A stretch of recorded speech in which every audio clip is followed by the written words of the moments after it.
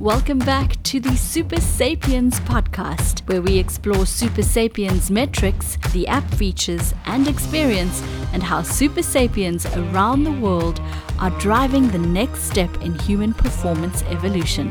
Homo sapiens meet Super Sapiens. When I was eating chews, I could see on my Wahoo, there wasn't a massive change. When I was taking my carb drink, it would really go up. That kind of made me think, okay, I'm responding a lot better to liquids, started using more liquids in my 70.3s.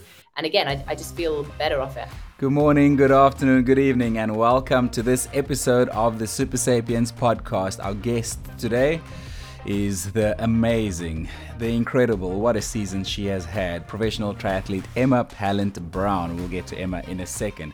I'm your host, Zylan van Eyck. With me is my co-host, David Lipman. David is the Director of Applied Science and Content at Super Sapiens. David, how are you today, my friend? Very well, thank you. Very, very well. I'm feeling good, feeling energized, keen to rip in. That is good to hear because we are recording this mere days out from you taking on the Berlin Marathon. Your marathon PB, remind me, 2:48? 2:48.14. I looked it up the other day for you after you gave me some hell because I didn't know the exact seconds. 2:48.18, and that's what you're looking to break at Berlin. Training been going well? What's the pacing strategy? What's the nutritional strategy? Can you give us some insight into that? Yep. So training has been going pretty well. Moved to London, so had to adjust some runs that were otherwise going to be based on pace to more feel and heart rate. But that's all right. That was good. They went pretty well. My watch tells me I'm running well, for whatever that's worth. But no, the fueling strategy will be the same as previous two marathons, Rotterdam and Boston. So a gel every 20 minutes, starting at 10 minutes. So 10, 30, 50.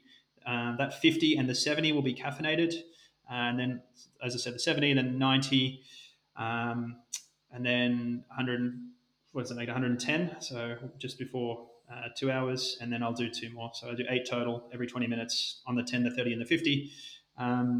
Days prior, carbohydrate loading. We are recording on Thursday.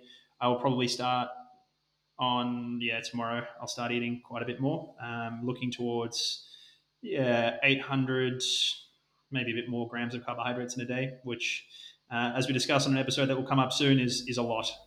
We'll talk a bit about that with some upcoming episodes. Practically as a bowl of food, a bowl of pasta, a bowl of rice. What are we talking here?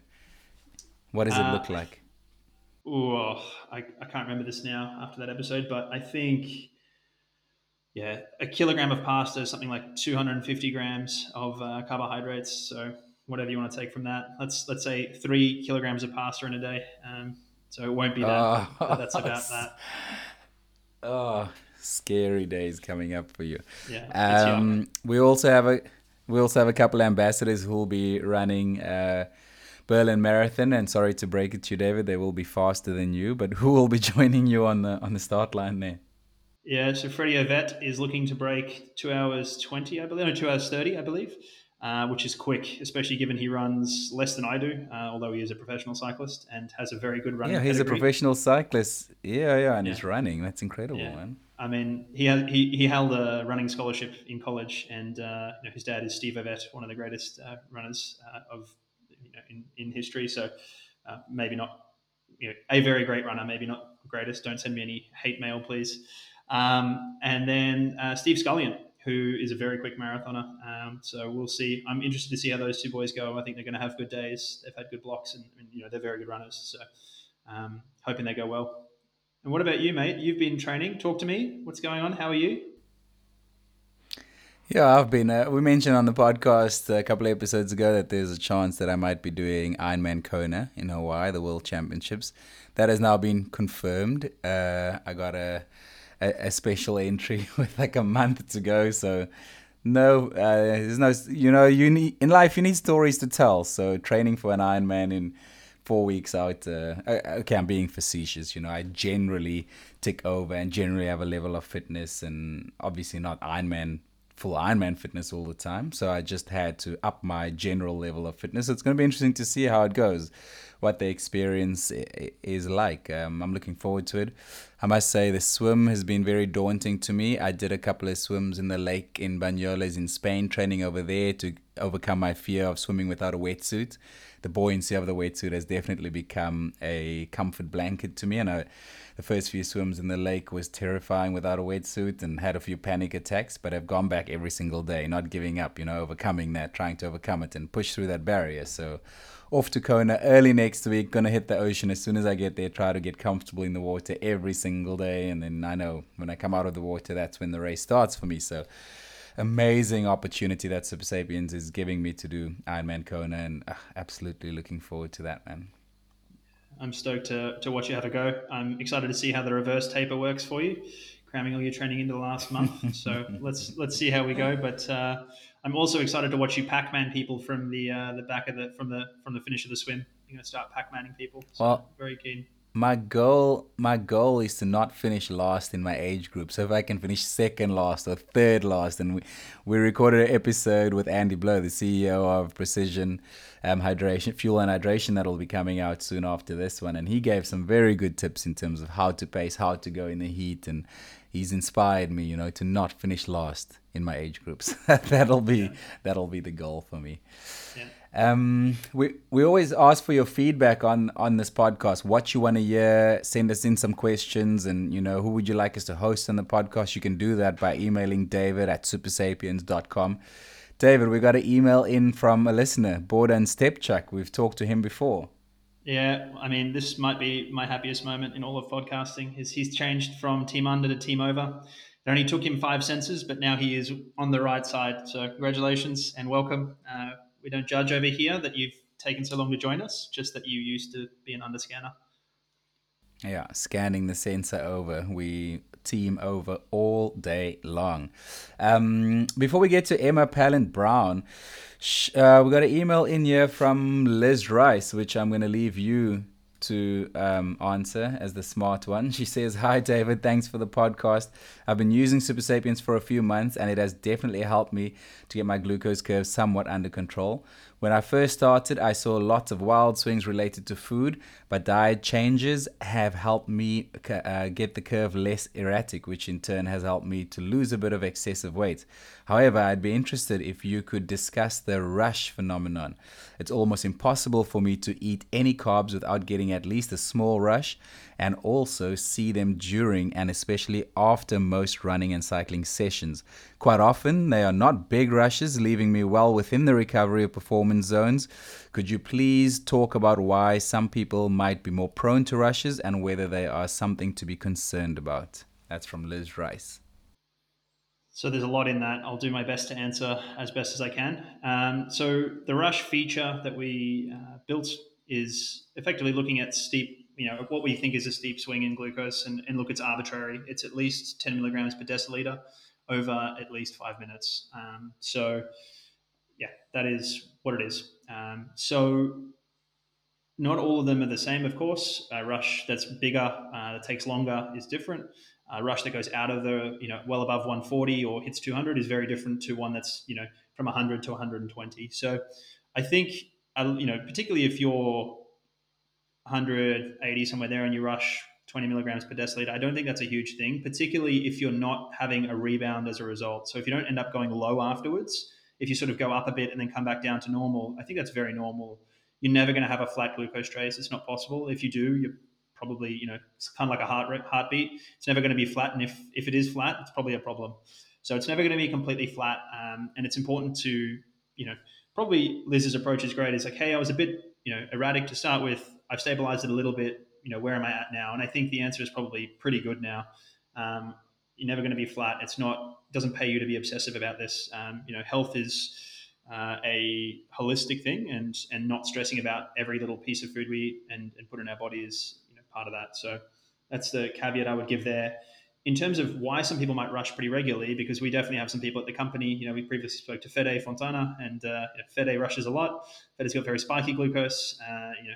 So there is definitely this concept of glucotype, which is kind of like a fingerprint of your glucose. So yes, you can. There are some universal truths between people, but there is some individuality. And so for instance, a Cope will spike everybody or will rush everybody, but the degree in which that happens and the shape of that curve is different between different people. And this is the concept of what we call a glucotype. So there are certain glucotypes that are more reactive than others, that will have more spiky glucose than others. So Liz may be part of that. There are some that are more controlled than others, and that's just the way it is. And there's genetic components to this. There's a gene in the mouth called the AMY1 gene, which codes for amylase, which is what helps start digesting starches in the mouth. This is different between people, and that will change your glucose response. There are differences all the way down the digestive tract. There's differences in microbiomes. All these things can affect it. So what I'd say, and in women to some extent, the menstrual cycle probably plays a bit of a role as well, like what phase of the menstrual cycle you're in for some people. So I guess the take-home message is not all rushes are terrible, and particularly if you're rushing post-workout, we've got a good article on this, rush article, and probably post-workout rushes are not a problem at all, especially if you can really trigger some insulin because it probably helps you recover. So I wouldn't be too worried about it. It sounds like Liz has taken appropriate action and sort of stabilized things a little bit and is now just trying to dial in the last little percent because we're probably all a little bit this way, right? This is why we use Super Sapiens. We want to be perfect. And so probably the take-home message is there is no perfect. She's doing a great job and continue. In terms of the exercise versus non-exercise, rushes during exercise are very different because the physiology is very different. So, yeah, we've had many conversations around the rush feature during exercise and how that needs to look going forward. I won't say too much about it, but suffice to say, I'm much less concerned about rushes during exercise in terms of even noting them. I do note them, I do tag them as exercise or movement, but yeah, the significance of that is very different. Again, as long as you don't go low afterwards, I'm not too worried about them. You will see them from, the same thing, stress, changes in activity levels. If you sprint up a hill, perhaps, or if you, maybe take a gel. So I do try and limit them a little bit during exercise from nutrition and try and keep a bit more stable. But yeah, I don't think there's a lot to take away from that. Cool. Thank you for that. Very good insight, Joe. And I love that there's no perfect, but I love the process of working towards perfection. And in that, I think, lies us achieving our potential as human beings and as athletes. So, yeah, thank you, Liz. Thanks for that question. If you have a question, David, you would like David to answer, please email david@supersapiens.com. Without further ado, let's get into this episode. It was another good one, talking to this fantastic lady that has had an incredible season. We dive into some of the hardships she's gone through, how she went back to the drawing board, what she changed, and how she came out on the other side to win multiple Ironman 70.3s this year. So enjoy this episode with Emma Pallant-Browne.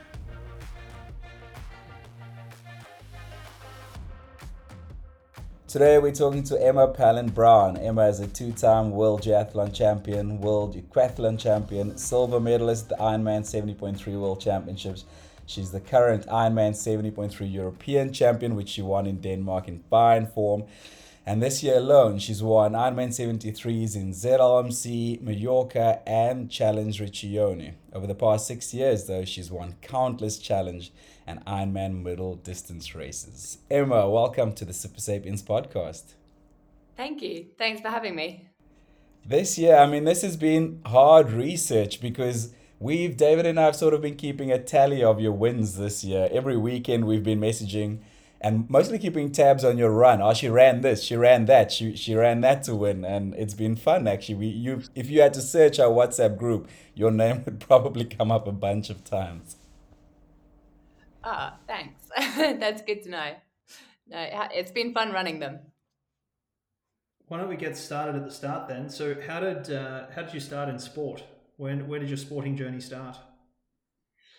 So I think from a really young age, I was kind of one of those very active kids that, every sports club there was at school I wanted to be a part of. And my mum's just awesome. There's three of us in the family, and she used to ferry me, my brother and my sister to whatever we wanted to do and just kind of encouraged us to participate in everything and see what we enjoyed. So I think she also found out that I was better behaved and concentrated better at school if I'd gone swimming in the morning before or gone running or done something.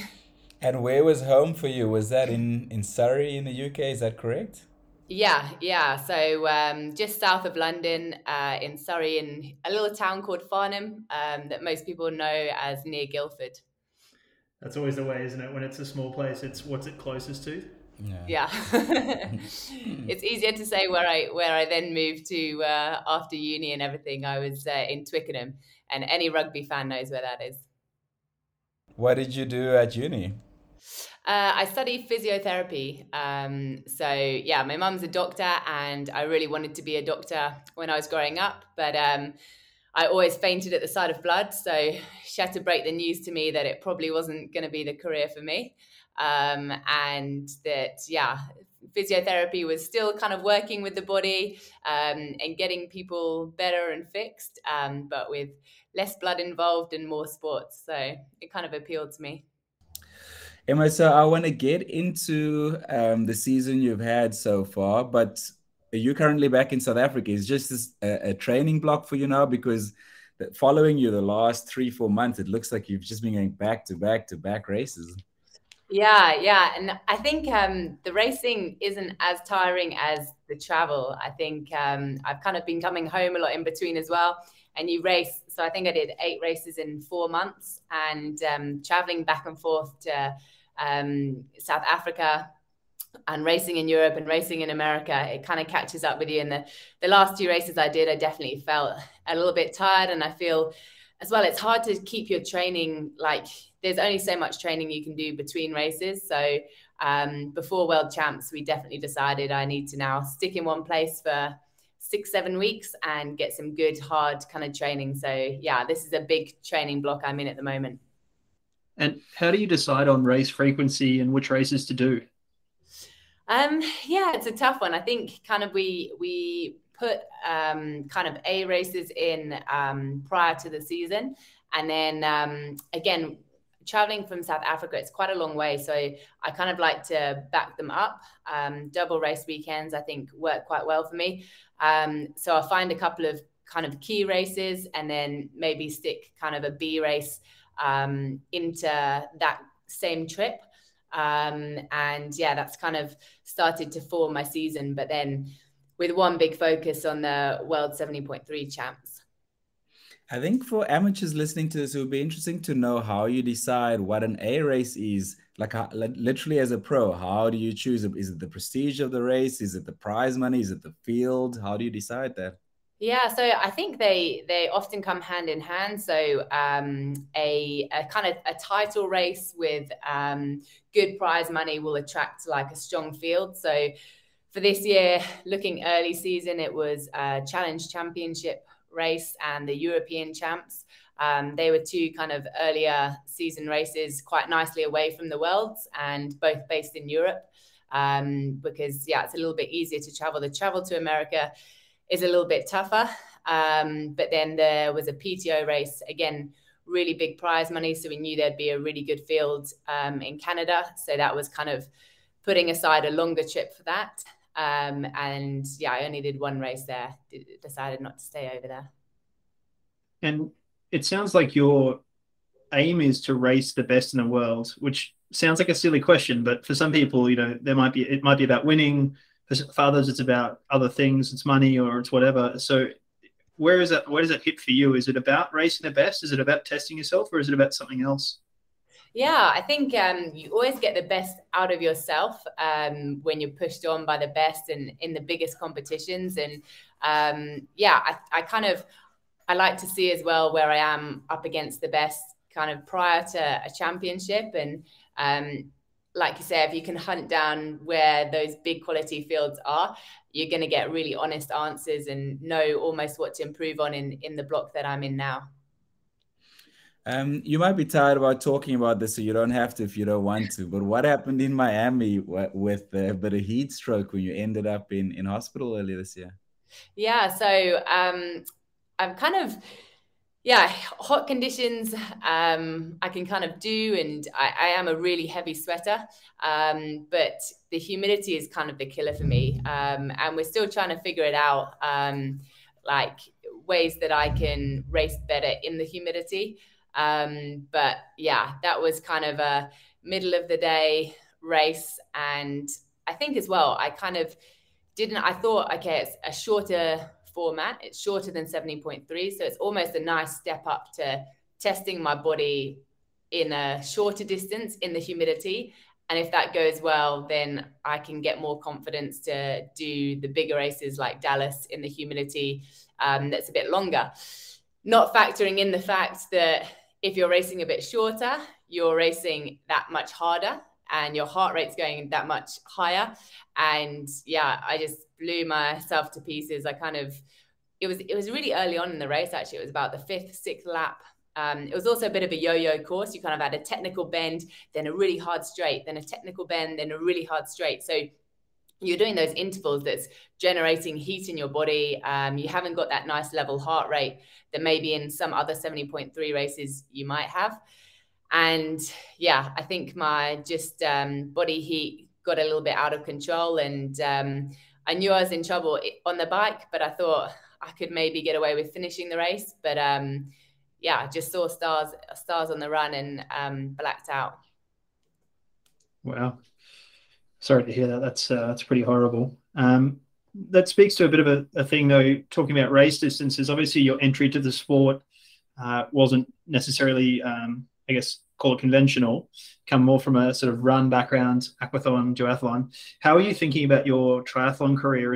Is moving to, I guess, 140.6, for lack of a better term, up to full Ironman distance, is that something you want to do, or are you keen to stay in the 70.3 given your success? Yeah, it's something that I feel like I've had some awesome seasons in the 70.3, but I'm missing getting back onto that 70.3 World Champs podium.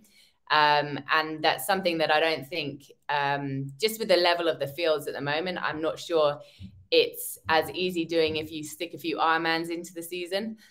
So at the moment, that's very much, I'm not going to ever say never to Ironman, but at the moment, I very much want to get it back on that 70.3 kind of world podium. And just, yeah, I think I still feel I have a bit more in me at nailing the 70.3, and want to keep improving my swim and kind of make that next pack up, which I think will really help change my racing around. So yeah, I'm not going to ever say never, but at the moment, 70.3 is definitely the biggest goal.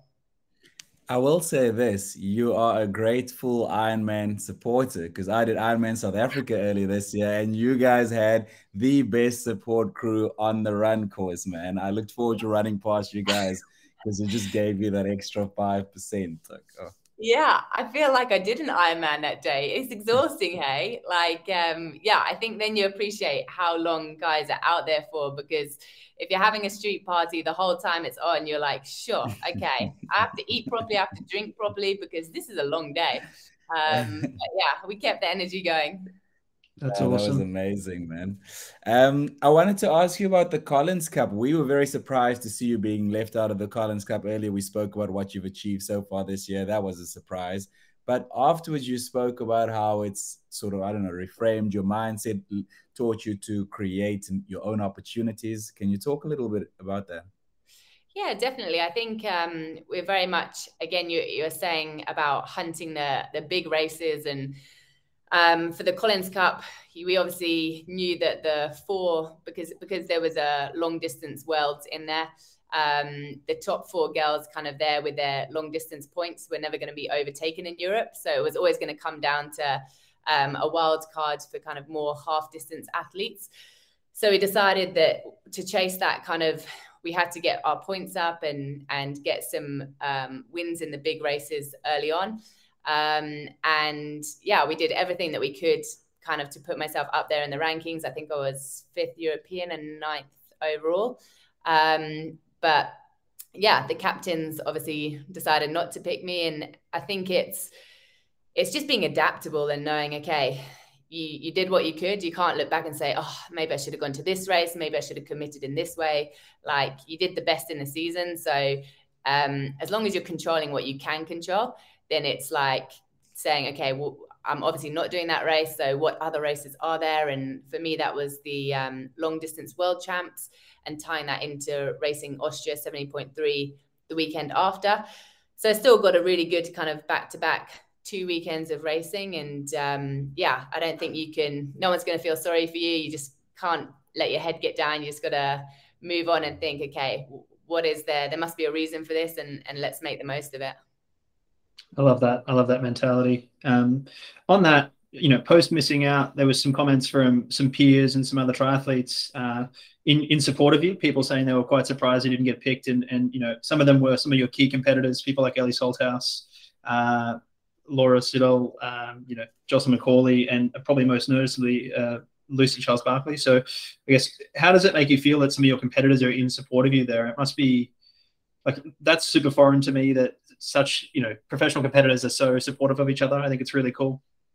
Yeah, and I think it's really awesome. I think you kind of worry when a sport like PCO comes along and suddenly there's a lot more on the line, and you can actually make a living now, and there's good prizing kind of up for grabs. You worry that, is it going to turn the sport nasty? And that's something I've always loved about triathlon. You really have a supportive kind of group of people. You're very similar. It's not an easy sport. You got to do it for the love of it, because it's not something that is a kind of quick fix or you're going to get results easily. And so I think that's that big respect, and you spend a lot of time on the road with competitors. And if you go to a race on your own, you're never really on your own, because there's so many awesome people out there, kind of pros and age groupers alike. And I think that's the really nice thing. I think injecting money into the sport really hasn't changed it. I think there's just so many awesome people out there, and you build strong friendships. And like I said, big respect for your competitors. And I look up to a lot of the girls that I race, and none of them are easy to beat, and that's what you want. You're kind of all pushing each other to new limits. I love what you said there about there's no quick fix in triathlon, because earlier you were saying about Miami, what you learned there and things you hadn't realized, even though you've been a professional for so long. And I saw over the weekend of us, after us recording, there's Ben Hoffman racing, I think, in Wisconsin, and saying there's no excuses. He just made mistakes on the bike. He didn't have enough clothing. It was to cool down his core, and he was just shivering. And it baffles my mind, but I get it, that after so many years, you are still learning as a professional after winning so many races. That triathlon is so humbling, because there's so much to focus on. You're still years later learning so much from all the different experiences. There's no substitute for it. And I think, like you say, there's so many, not just so many elements to triathlon, there's also so many ways to race it. And if you focus on one area and you think, okay, this is going to make the difference to my racing, the next year you could have a totally different field. It could swing back to, okay, you've got more strong bike runners coming through, and you've been focusing all winter on your swim. So I think the sport is constantly evolving, and different people in the sport make it fun for different reasons. And like you say, it's forever changing. So you got to keep on your toes, and you're forever learning new things, which is great. And on that, I've heard you talk about, the transition of coaches, and you also tweaked your bike position as well at one point. Sounds like and there was a bit of a one step back to take 2 steps forward. Could you speak to a little bit about how you made those decisions? Because that, for most people, once you're already professional, racing at a high level, it's not like all of a sudden you get this incremental gain. It was a pretty big step for you to decide to do that. How did you make that decision?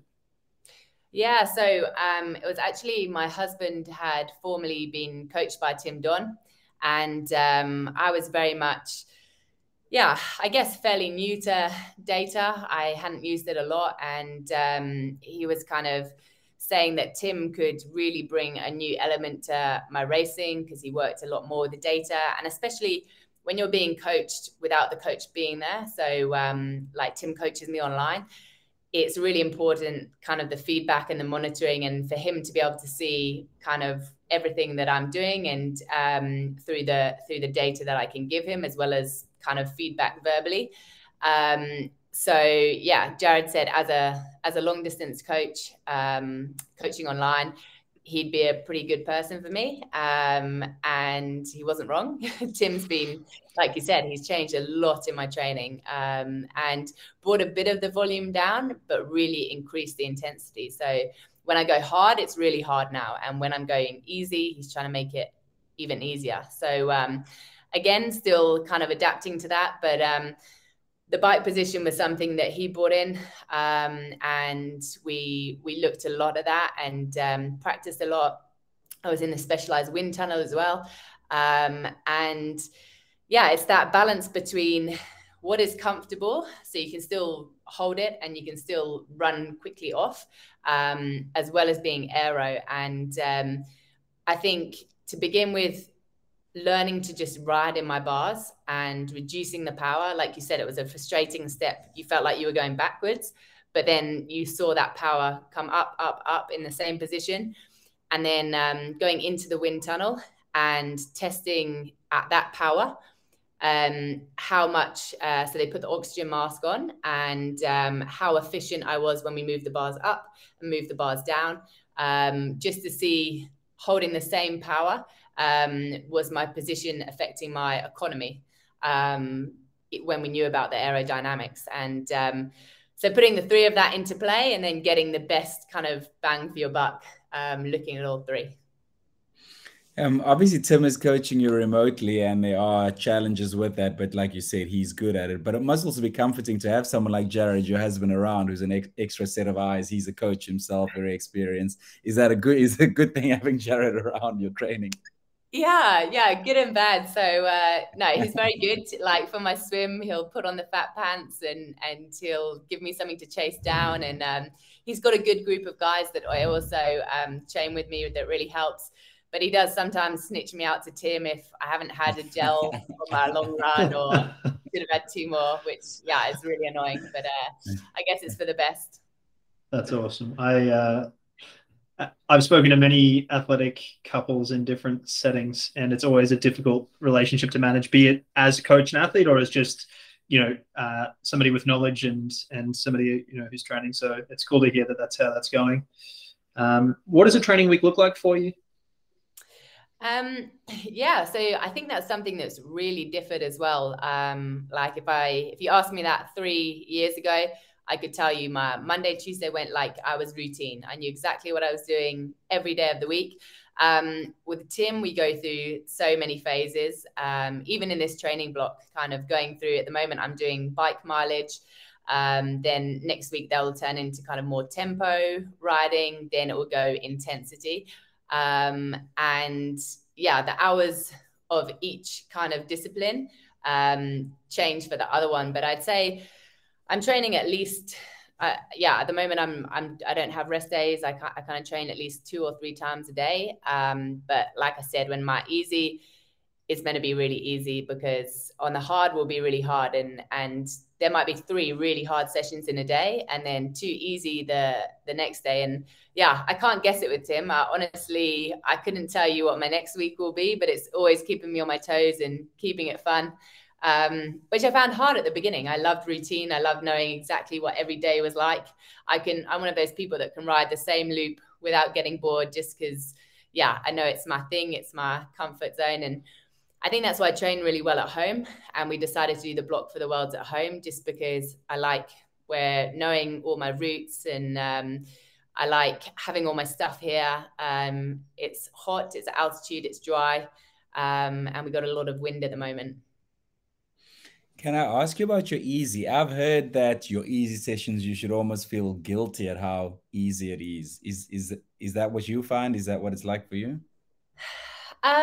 Yeah, I think it's almost, I've learned now with my easy, it's like brain training. It's not just switching off and like low cadence, like boom, boom, or low jogging. It's like, okay, I'm going to feel really within myself so I can hold a conversation with you, but I'm ingraining good habits. So is my footfall correct? Am I light on my feet? Is my breathing good? It's almost like it's less strain on the body, but it's a bit of a brain exercise, because you want all those good habits to automatically kick in when you're switching the mind off, because you're so like in that deep, dark place in the hurting sessions, that you can do it automatically, because in all the easy stuff, you've been ingraining, okay, are my arms nice and bent and loose? Am I pivoting at the shoulder? Is my hips with my arm flow? Just think of all those good technique things when you're easy. And also then it flies by. Like if you're thinking about that as you're running, you've done half an hour before you even know it. That's such great advice and something for listeners to take away. Um, Maybe a couple of a little bit less serious things at the moment. What's your favorite training session? What does that look like? Um, I think probably a build run on the treadmill. Yeah, starting off, like you say, really, really easy, like you're jogging 5 minutes and you're almost nervous because you know what's going to come on. And then just keeping on ramping it up an hour. And the idea being with 15 minutes to go, you're kind of starting to really bleed. With 10 minutes, you're wondering if you can finish the session. And with 5 minutes, you're just hanging on for dear life. Yeah, you can get some good tunes on, and I think, I don't know, it's just an easy sufferfest because it's all controlled and you don't have to think about cars. You don't, it's almost like we just put on the disco lights and have a bit of a rave. That's awesome. Sounds like you describe a torture chamber there, man. Yeah, Making it sound fun. yeah. I love the idea of that session, except for the treadmill. That scares me. The sound of that thing scares me. What about your least favorite training session? Sure, because it's fresh in my mind. I'm going to go for one I did yesterday, 2200s in the pool. Off, yeah, tight recovery. Oh, Yeah, balls out, just swimming hard, getting 5 to 10 seconds rest, depending how well you're swimming.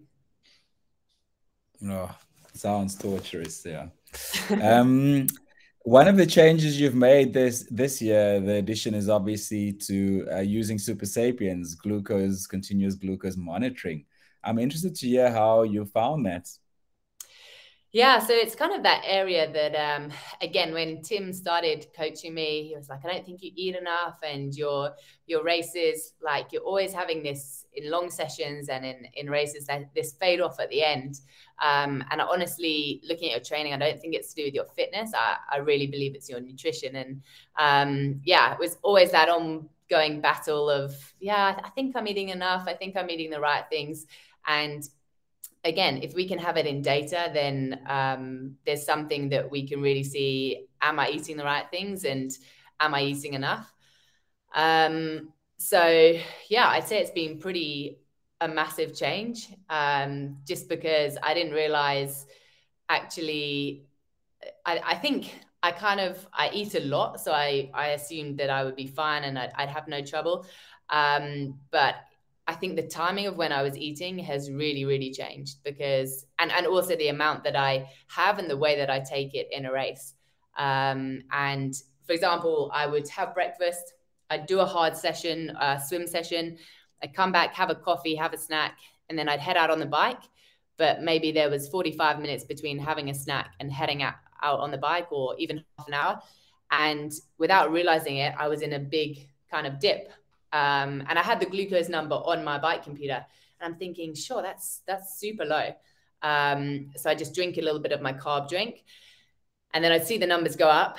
And without realizing I hadn't been feeling great kind of heading out on the bike, I'd suddenly feel like, yo, I've got way more energy now. But I hadn't realized that I hadn't got energy until you give your body more energy.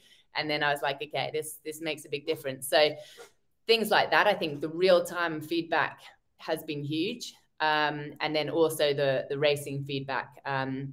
Just things like when I was eating in a race. So I did a 5-hour gravel race, 100-miler. And when I was eating chews, I could see on my Wahoo, like there wasn't a massive change. When I was taking my carb drink, like it would really go up. So yeah, that kind of made me think, okay, I'm responding a lot better to liquids, started using more liquids in my 70.3s. And again, I just feel better off it. That's really cool insight. That testing, methods of delivery and different products versus each other is something I'm very passionate about and super keen advocating for other users. So that's awesome. Now, we've seen that Jared, your husband, is also a Super Sapiens user. Which one of you two has got more 100s? Oh, yeah. So again, another reason why I'm really working on it, because we're a very competitive household. And at the moment, I don't know how, hey, I don't know how he's doing it, because I'm sure when I'm not around, he forgets to eat. Yeah, his numbers are pretty high. I think he's taking kind of secret snacks when I'm not looking. So He's definitely got more at the moment, but we're turning it around. It's all those cappuccinos he's grabbing at Seattle coffee shop in South Africa. That's That's it. his The coffee secret. I know meetings. it. Yeah. Yeah. Emma, we could chat to you all day. This is fascinating, but we're running out of time here. So maybe we'll get to the most important part of the interview, which is the rush round, the all important rush round. Let's start with the first one. Do you have any nicknames?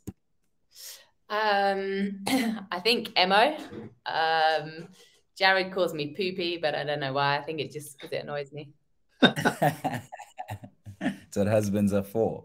Do you scan over or do you scan under? I scan. I'm not sure if I'm allowed to say this, but I have trouble with it on my arm just because I've got a really funky swim stroke. So I wear it on my back and I scan behind. With the same arm or the opposite arm? Same arm.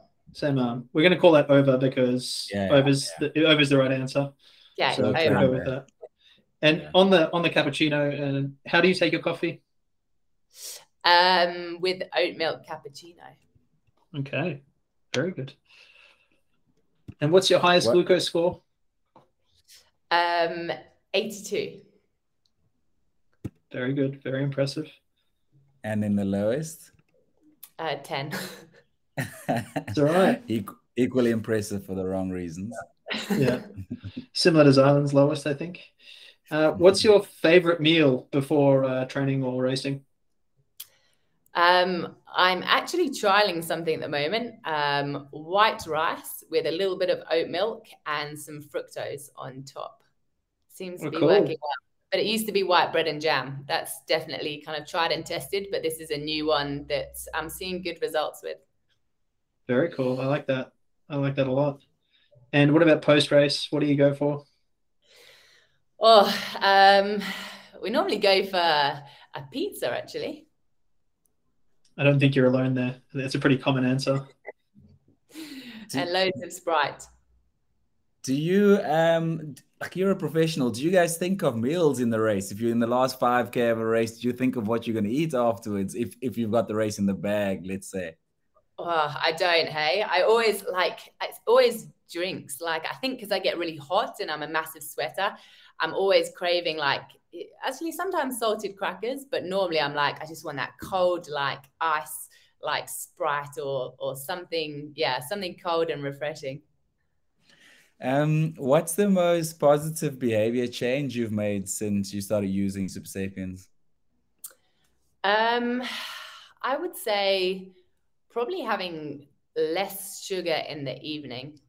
And also just not having, I guess, I think it's more timing thing. So not necessarily taking things out, but just not having them at different times of day. Why would you not have it in the evening?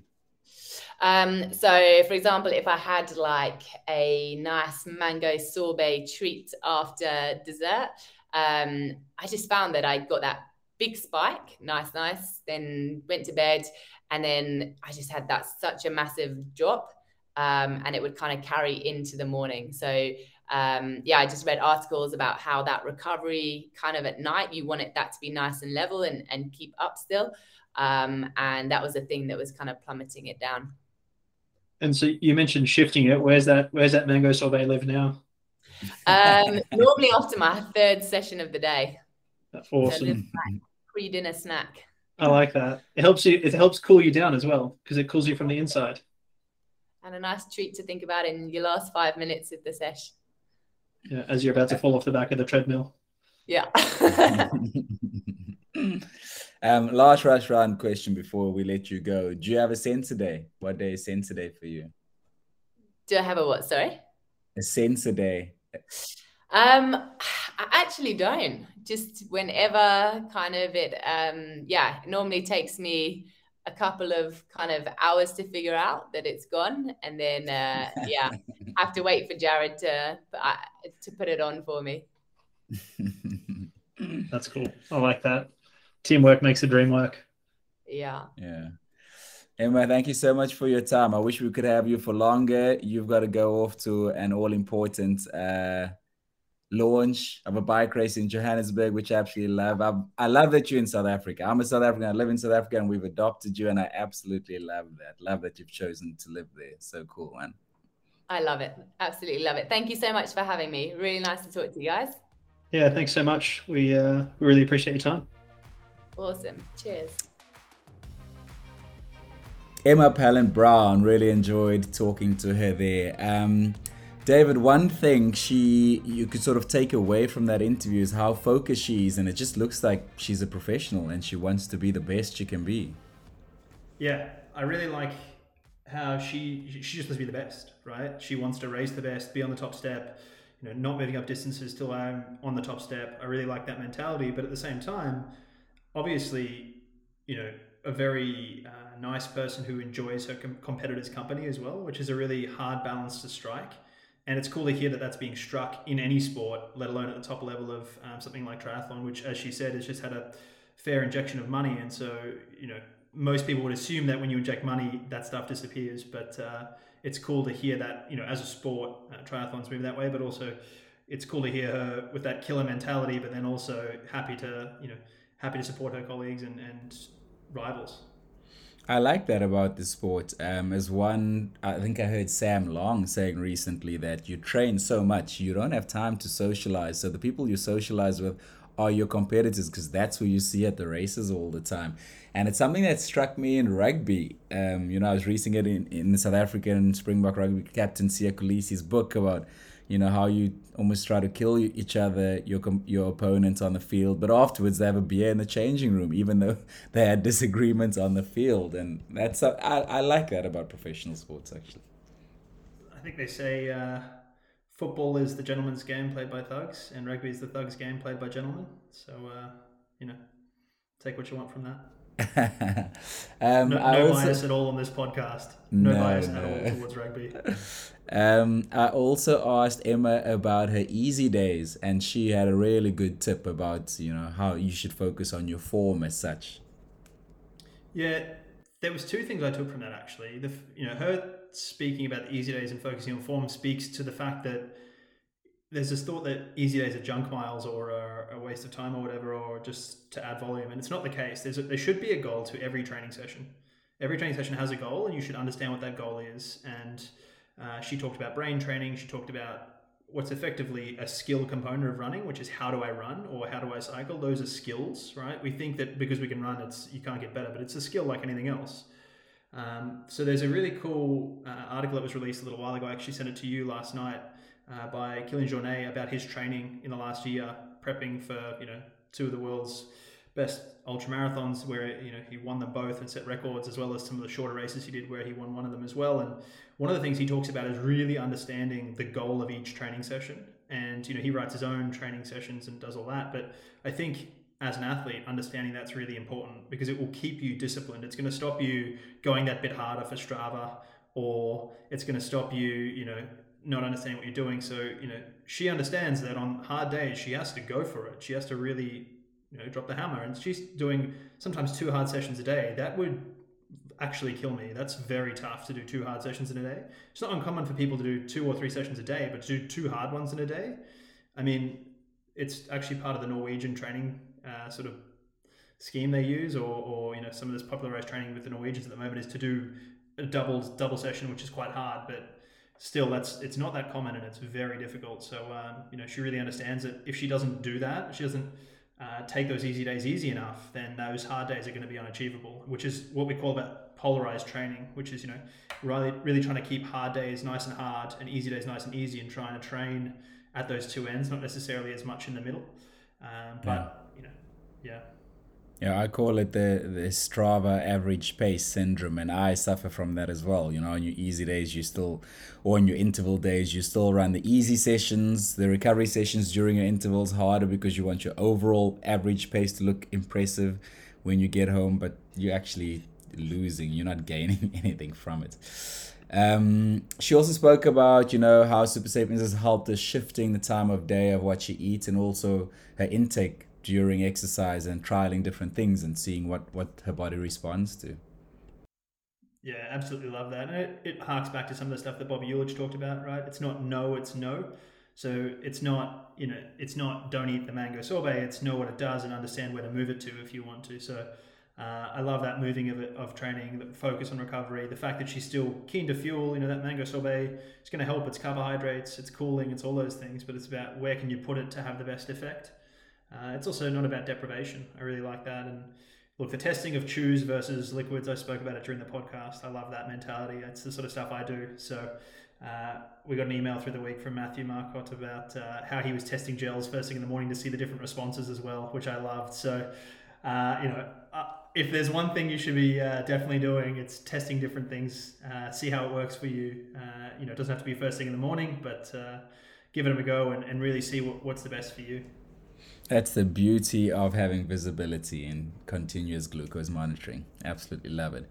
That's another episode. That was Emma Pallant-Browne. She's currently in a big block of training in South Africa. When we spoke to her, focused on Ironman 70.3 World Champs. She was second last year, got the silver medal. I would keep my eye on her this year. Really looking forward to seeing how she goes after the incredible season she has had. Let us know who you would like us to get on the podcast. You would not believe the power that David and I wield in endurance sports. So just send us names and we will get them on with the click of a finger. I wish you could. I appreciate the David and I. It's really just Zylan who knows these people. They get this email from David at Super Sapiens. They're like, we've heard this guy's emails all over the internet. What's going on? But we've started receiving a steady stream of emails from you in terms of what you'd like us to cover, questions you have, and we absolutely love it. So please email us, david@supersapiens.com. If you're on Discord, also join the Super Sapiens Discord channel. And please share this episode with a friend, share it with someone who would like to hear from you and hear from us and help us grow so that we continue doing this for longer. David, thank you so much. Great episode again. Really enjoyed it. Yeah, thank you. Have a good day.